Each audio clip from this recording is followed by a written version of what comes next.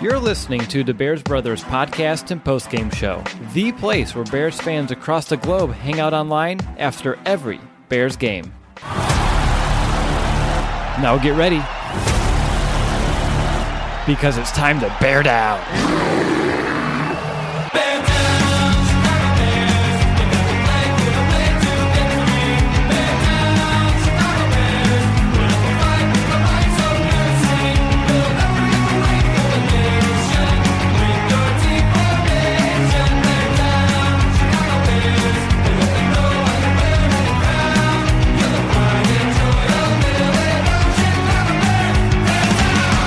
Welcome back, Bears fans, to another episode of the Bears Brothers podcast. I'm your host for today, William Ingles, and I hope you have enjoyed your bye week atop the NFC standings. But it's time to get back down to business and maintain that position as the Bears go against the Miami Dolphins. And I'm here to break down the 5 key matchups which will lead to a victory in Miami. So without further ado, let's kick things off with matchup number 1, Trey Burton versus Kiko Alonso. Now, Trey Burton was kind of brought in as the safety blanket for Mitchell Trubisky. The two became really good friends during training camp, and everyone kind of thought that Trey Burton would be by far the largest target in this passing attack, at least for the first year, even with big names like Allen Robinson, big play threats like Taylor Gabriel as well. However, to this point, he only has 19 targets on the year despite playing all 4 games. He flashed against Tampa Bay, although pretty much every Bears offensive player flashed in that game. Lots of offense to go around. But we haven't seen him have a massive role in this offense to this point. He's been in a lot of formations, a lot of motion. However, I think that changes a little bit this week. There's a chance of rain in the forecast in Miami, which I think could adjust the game plan to feature Trey Burton a lot more. However, he's going to have one of the best and most athletic linebackers in the NFL to go against, and that's Kiko Alonso. He leads the team in tackles so far this season with 50. Some of those are assisted, but he is all over the field. And his stats don't just range in the running game and making tackles. He has 3 passes defended, 2 interceptions, and 2 forced fumbles on the year. This is one of the most dynamic defenders in the NFL, in my opinion. I've really enjoyed watching film on him, being a linebacker myself. The way he moves around the field and just how aggressive he is when he plays the game is a lot of fun to watch. It's going to be a very interesting matchup to see how Trey Burton matches up with Alonso, whether that be in the downfield blocking game or whether that be in the passing attack. It's going to be a really interesting matchup to watch with 2 of the most dynamic athletes on both teams. Moving on to matchup number 2, we're going to have Charles Leno versus Robert Quinn. And yes, my friends, Charles Leno is back on the key matchups. I've mentioned it a few times already. As long as he's going against one of the premier pass rushers in the NFL, he's going to make my top 5 matchups, and he's going to draw another difficult task with Robert Quinn being lined up across from him this week. Now, to this point in the year, Charles Leno Jr., as I mentioned, has done a phenomenal job of shutting down those pass rushers right across from him. He had another really good outing against the Tampa Bay Buccaneers despite having Jason Pierre-Paul lined up across from him. Now, like I mentioned in that matchup segment, Pierre-Paul is kind of past his prime. Robert Quinn's kind of getting up there in years as well, but you do not discount what a veteran pass rusher can do. At this point, he knows all the moves. He knows the tendencies of tackles lined up across from them. Quinn only has 1 sack on the year, but that does not discount the disruptive force that he can be against the Chicago Bears passing attack, especially one if it's a wet and rainy scenario like I mentioned earlier. Trubisky might be holding on to the ball a bit more, trying to make sure that his receiver is certainly wide open so that there's no chance of the ball slipping out of his hand and maybe not being as precise as he wants it and risking an interception. So Leno Jr. is going to have a tough task making sure he buys enough time for Trubisky to be completely comfortable. However, like I've said before, he's been very productive so far this year. He's a 7th-ranked left tackle according to Pro Football Focus, a ranking I entirely agree with. I think he is showing out this year, even after signing a large contract. For matchup number 3, we're going to move to the defensive side of the ball for the Chicago Bears, and that's going to be cornerback Kyle Fuller matched up against Albert Wilson, wide receiver for the Miami Dolphins. Now, this is pretty interesting because Albert Wilson is someone who is rumored to be a Chicago Bear during that high-flying free agency period for the Chicago Bears. However, the Miami Dolphins gave a very generous paycheck to Albert Wilson, one that he couldn't refuse, so he wound up a Miami Dolphin. And to this point, he's been relatively productive. He's their 2nd leading receiver right behind Kenny Stills as far as production is concerned. The stat that really jumps out to me when I look at Albert Wilson is 153 yards after catch. Is he exactly... Finally, a bed that senses snoring and automatically responds. Meet the Ergo Smart Base from Tempur-Pedic, our first system that detects snoring, then automatically adjusts by raising the bed. Get your best sleep all night, every night. For a limited time, save up to $500 on select adjustable mattress sets and experience the deep, undisturbed sleep of Tempur-Pedic. Get full offer details at TempurPedic.com.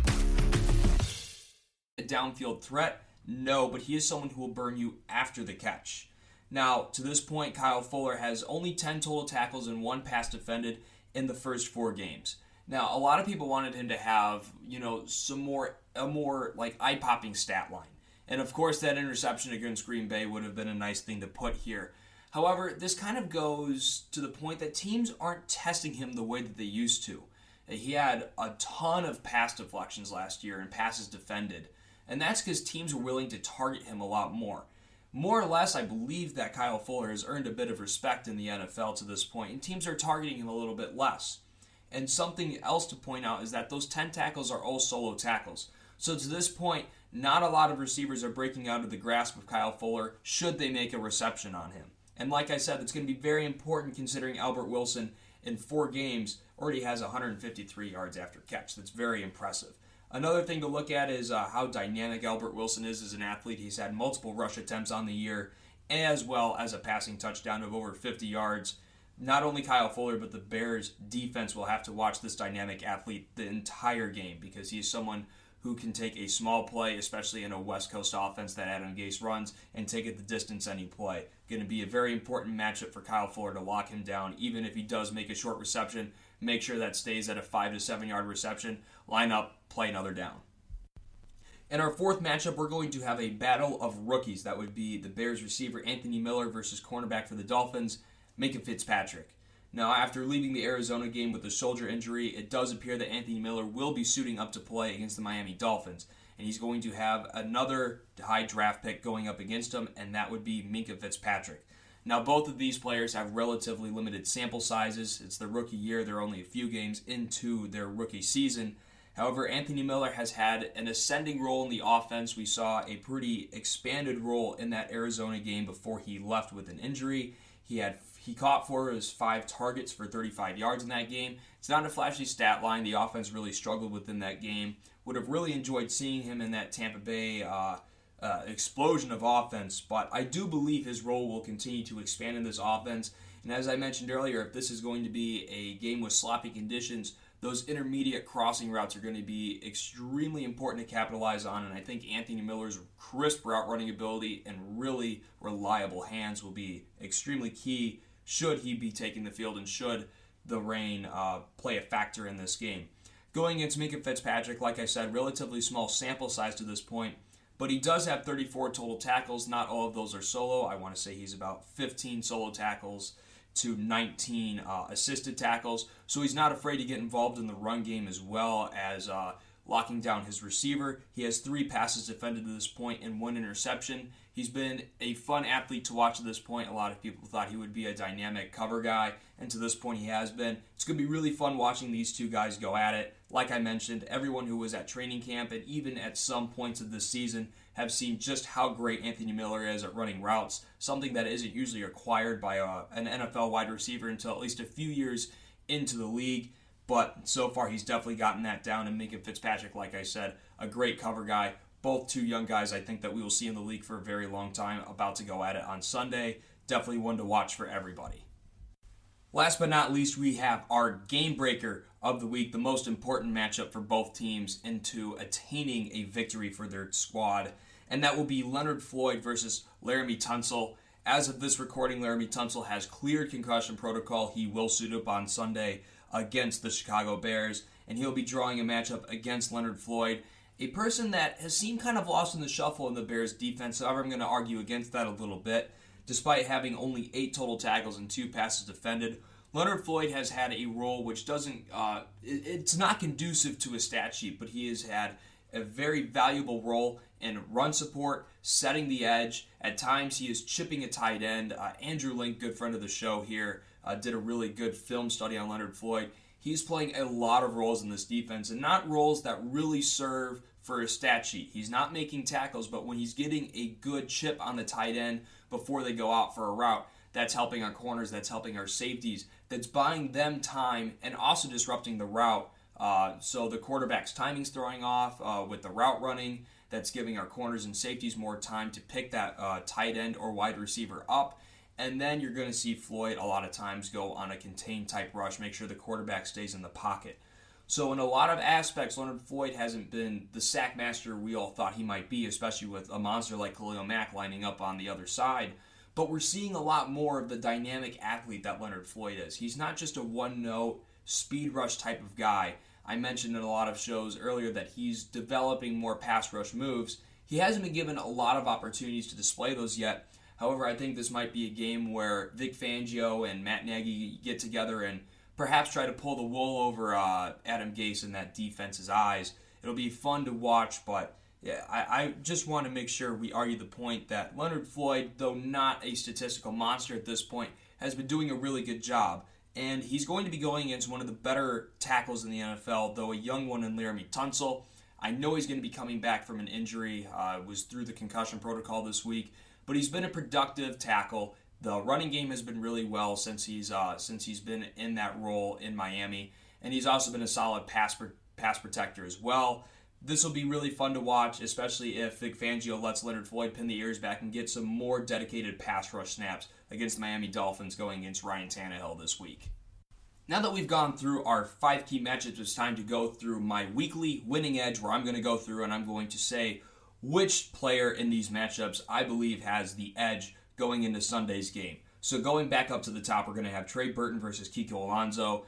To this point, especially if the conditions are sloppy, I'm going to favor Kiko Alonso in this matchup. The physical way which he plays defense, I think, is a mismatch to the way that Trey Burton likes to play. I think his route running to some extent could be taken away, especially if there are sloppy conditions in Miami on Sunday. And like I said, Kiko Alonso, even though I classify him as a physical type of player, he is still very adept at covering. Like I mentioned, 3 passes defended and 2 interceptions show just how dynamic he is as an athlete as well as physical. I got to give this edge to the Miami Dolphins and Kiko Alonso for matchup number 1.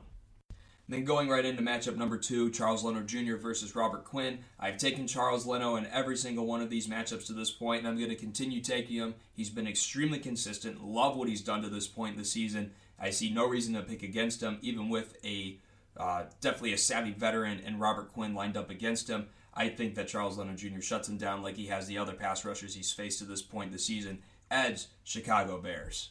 Moving on to our third matchup, Albert Wilson versus Kyle Fuller. This one, it's really tough for me to decide this one, but I'm going to lead towards Albert Wilson in this matchup. I think all of us have been at least somewhat disappointed in Kyle Fuller to this point, especially being paid as a top 5 corner. We haven't seen top 5 corner production to this point.